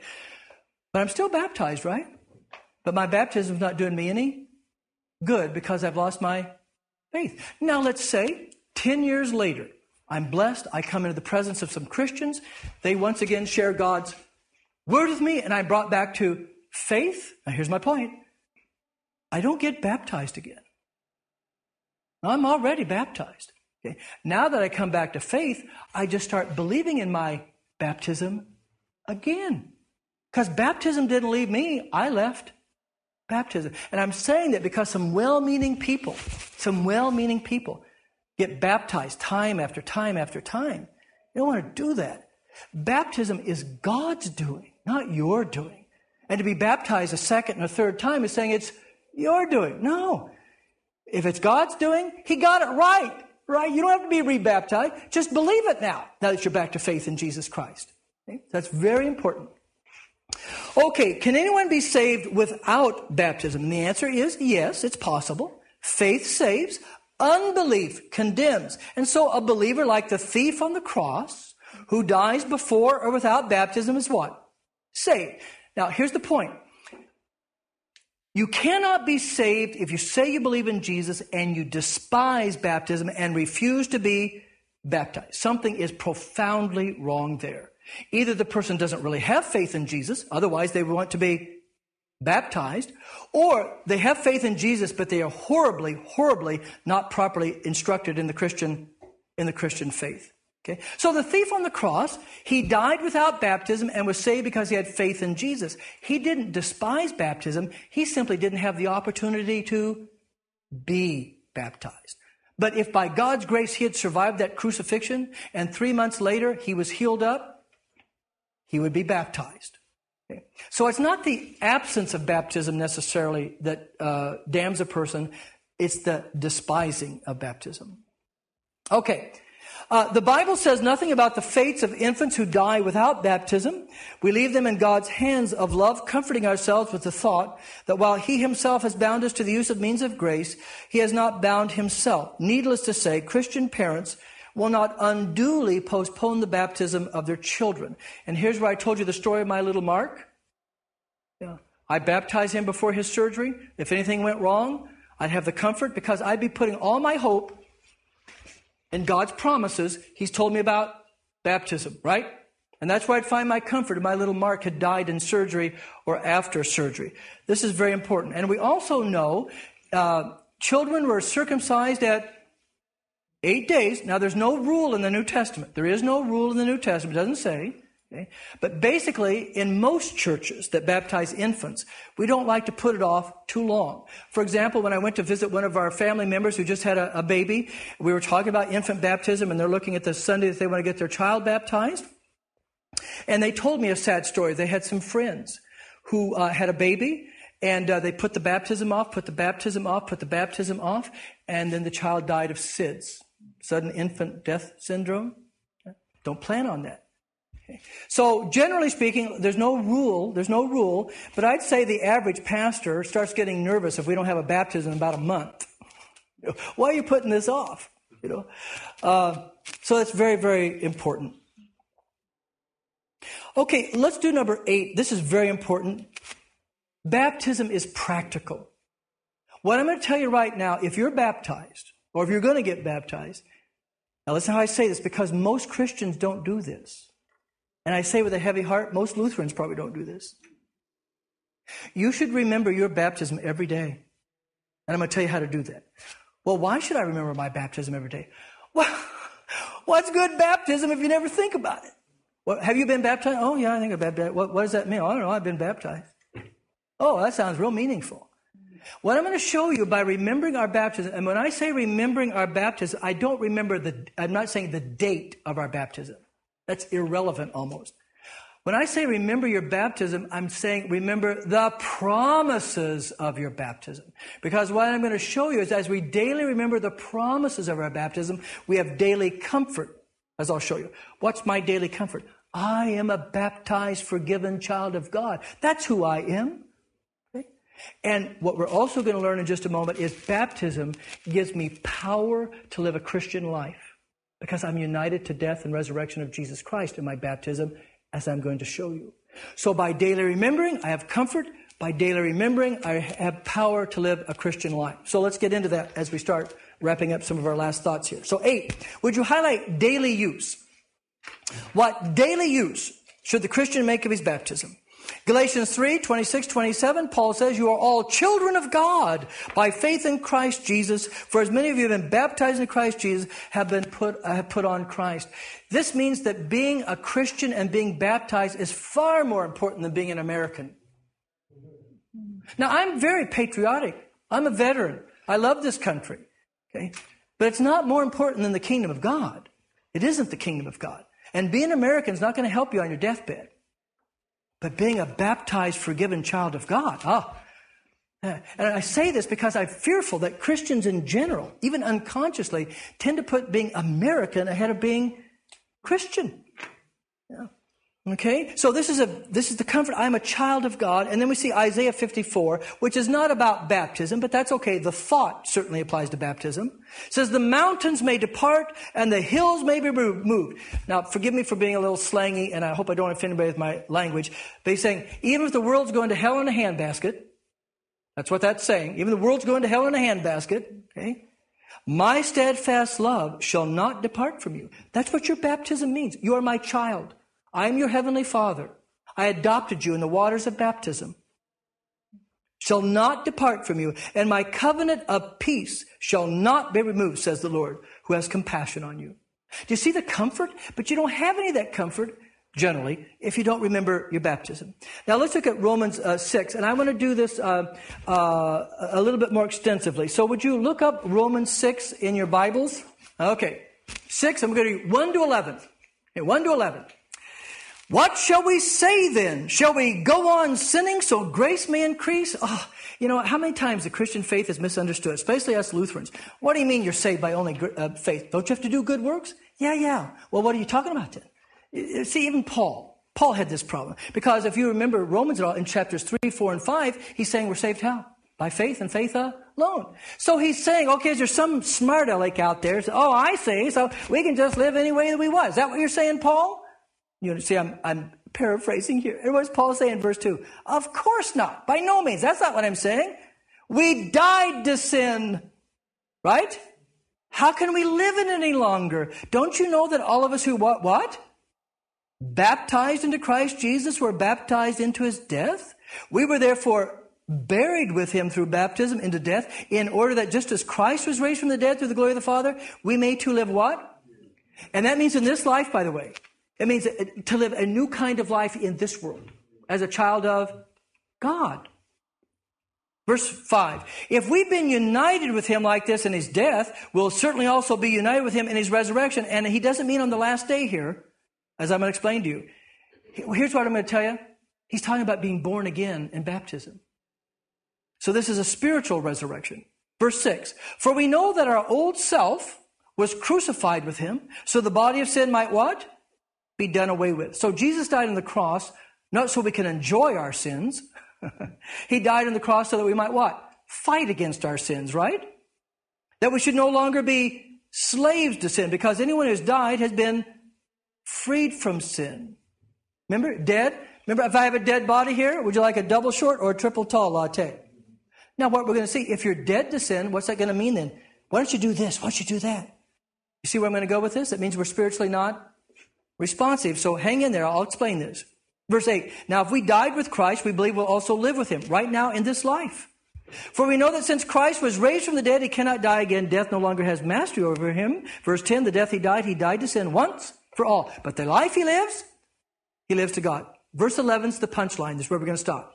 In the same way, count yourselves. Consider yourselves. Believe it that you are what? Dead to sin, but alive to God in Christ. Now, this is being born again, which is described elsewhere. Let me show you real quickly what we're saying here. So we've already talked about the daily comfort of baptism. I'm a baptized, forgiven child of God. Here we find power to live a Christian life, because really our baptism is a time machine. We Lutherans take this language seriously. Something happens in baptism. Many things happen in baptism. But this says, in a way beyond our comprehension, we are actually united to what happened to Jesus in our baptism. Okay? So, certain things happened to Jesus that were physical. Right? In our baptism, something happened that was spiritual. Okay? What happened in Romans chapter 6? Well, we said that Jesus was what? Crucified. Right? Died, buried, and rose, correct? That all happened to him physically. But in Romans chapter 6, what happened spiritually? He says also something was crucified in our baptism. What was it? Anybody remember? It's one of the verses. Did you get it? I shut my Bible. Now, we died with him. What died with him? There's a phrase used there. The old self died. Okay, what's the old self? The old sin-loving self. How are we born in this world? Wanting to live for who? Self. But in baptism, that died. Who do we want to live for now? Christ. See? So the old man died, or was crucified, died and was buried. The old man. Now, why do you suppose that it includes the word buried? Why didn't he just stop at died? It's just kind of a common sense answer. It's not a trick question. Why would he say died and buried? That's right. If you're buried, you're dead. No chance you're going to come back now. Okay. So that's why he emphasized dead. So that's what happened here. And then he physically rose. What was raised up in our baptism? Here's the old man. What do you think was raised up in baptism? The new man. The new man. Okay. And verse 11. Now, what this is, these are the facts of your baptism. Promised you in God's what? God's Word. Okay? Whether you understand this all or not, this is what He says in His Word. Okay? And verse 11 says, consider yourselves to be what? Dead to sin. That means you're not responsive to sin, but alive to who? Okay. Now here's the point, and then I'll move on, because we can review this next week. It means in baptism, our old sin-loving self has died, and our new man in Christ has been raised. Which means we don't want to live for ourselves. We want to live for God. For example, if I had a room full of Christians, okay, and I said, okay, all you Christians here, how many Christians here want to willfully, purposely, and consistently sin against God? Raise your hand. Well, nobody's going to raise their hand. Well, how many Christians here, and I know you don't do it perfectly, I don't do it perfectly either, that's why we live under God's grace and forgiveness. But how many Christians here want to live for God? Raise your hand. Well, all the hands go up, right? This is why. Now, how do you use this information? Well, just like you use everything, it's by faith. When in verse 11, when Paul says, here's the facts of your baptism, now consider yourselves dead to sin and alive to God, he's simply saying, it's another way of saying, believe this. This is my promise. So how do you use this power then? Well, it goes like this. I'm running out of space here, but let's say, here's a temptation, okay? Temptation. A temptation starts out and it always grows what? Stronger, doesn't it? And what Paul is saying, no, wait a minute. When you're in the middle of a temptation, remember your baptism, that you've been united to the death and resurrection of Christ. Your old man has died. Your new man has been raised up. Okay, and here's the point. You not only don't want to do this, here's the point. You don't have to do this. Now, that's a matter of what? Faith. And if you remember that and believe that, what always happens, the temptation always peaks, and then what happens to the temptation eventually? Goes away. And if we will use faith in our baptism, we can resist the temptation. Eventually the temptation will pass and we will have avoided that sin.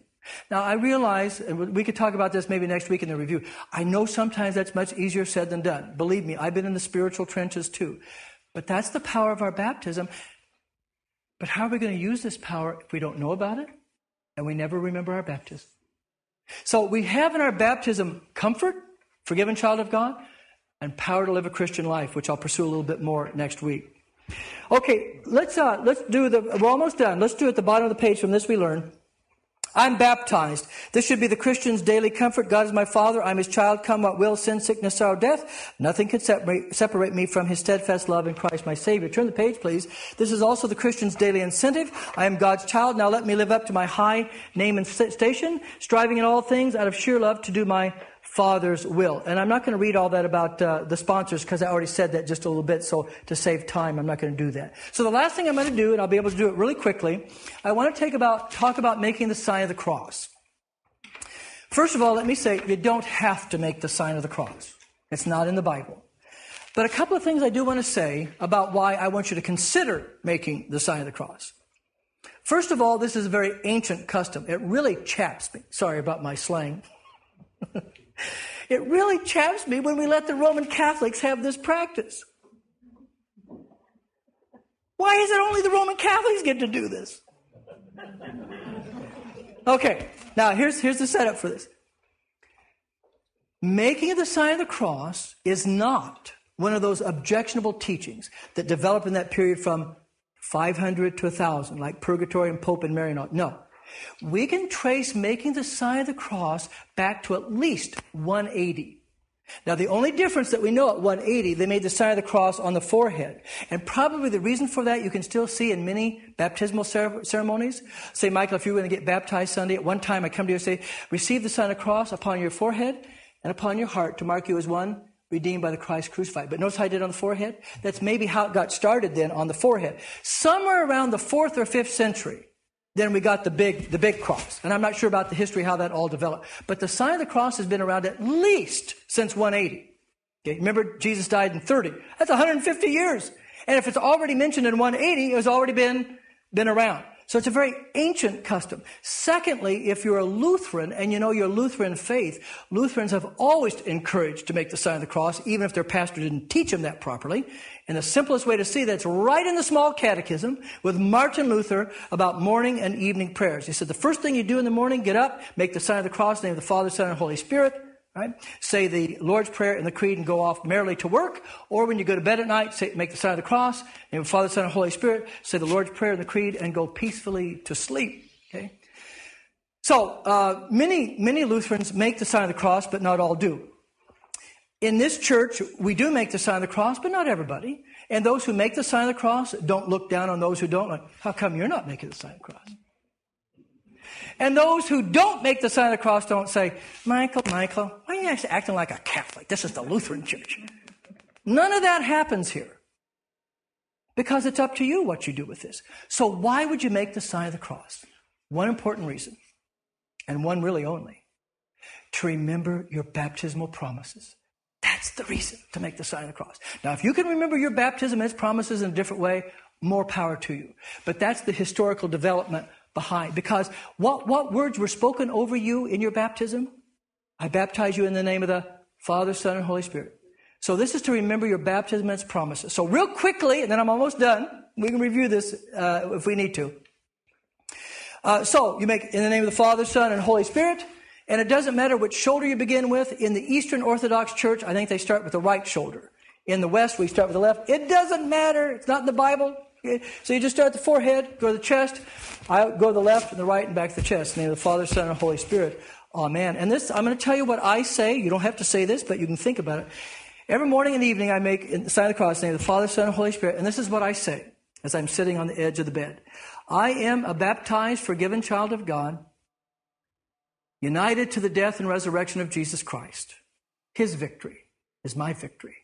That's how I start every day, and that's how I end every day. Because those are God's promises to me in my baptism. So that's what this Kids in the Divine Service is all about. You can kind of look at that, and we can maybe do some more during the review. I don't want to keep you much later there. Steve, very quickly, and then I have to let everybody go. Yeah, I know Steve, that was about inappropriate to Catholic children. And you had to make the sign of the cross whenever we passed Catholic Church. So. Yeah. Now, see, this is sometimes the reason some Protestants or Lutherans reject the sign of the cross is because in the history of the church, the sign of the cross has been abused and misused in very superstitious ways. And of course, we wouldn't support that. But just because it's been abused, right? Like if somebody stole your car and did something bad in the car, there's nothing wrong with the car, right? Well, nothing wrong with making the sign of the cross just because people use it in a bad way. But if we use it to remember our baptism, that's godly and biblical.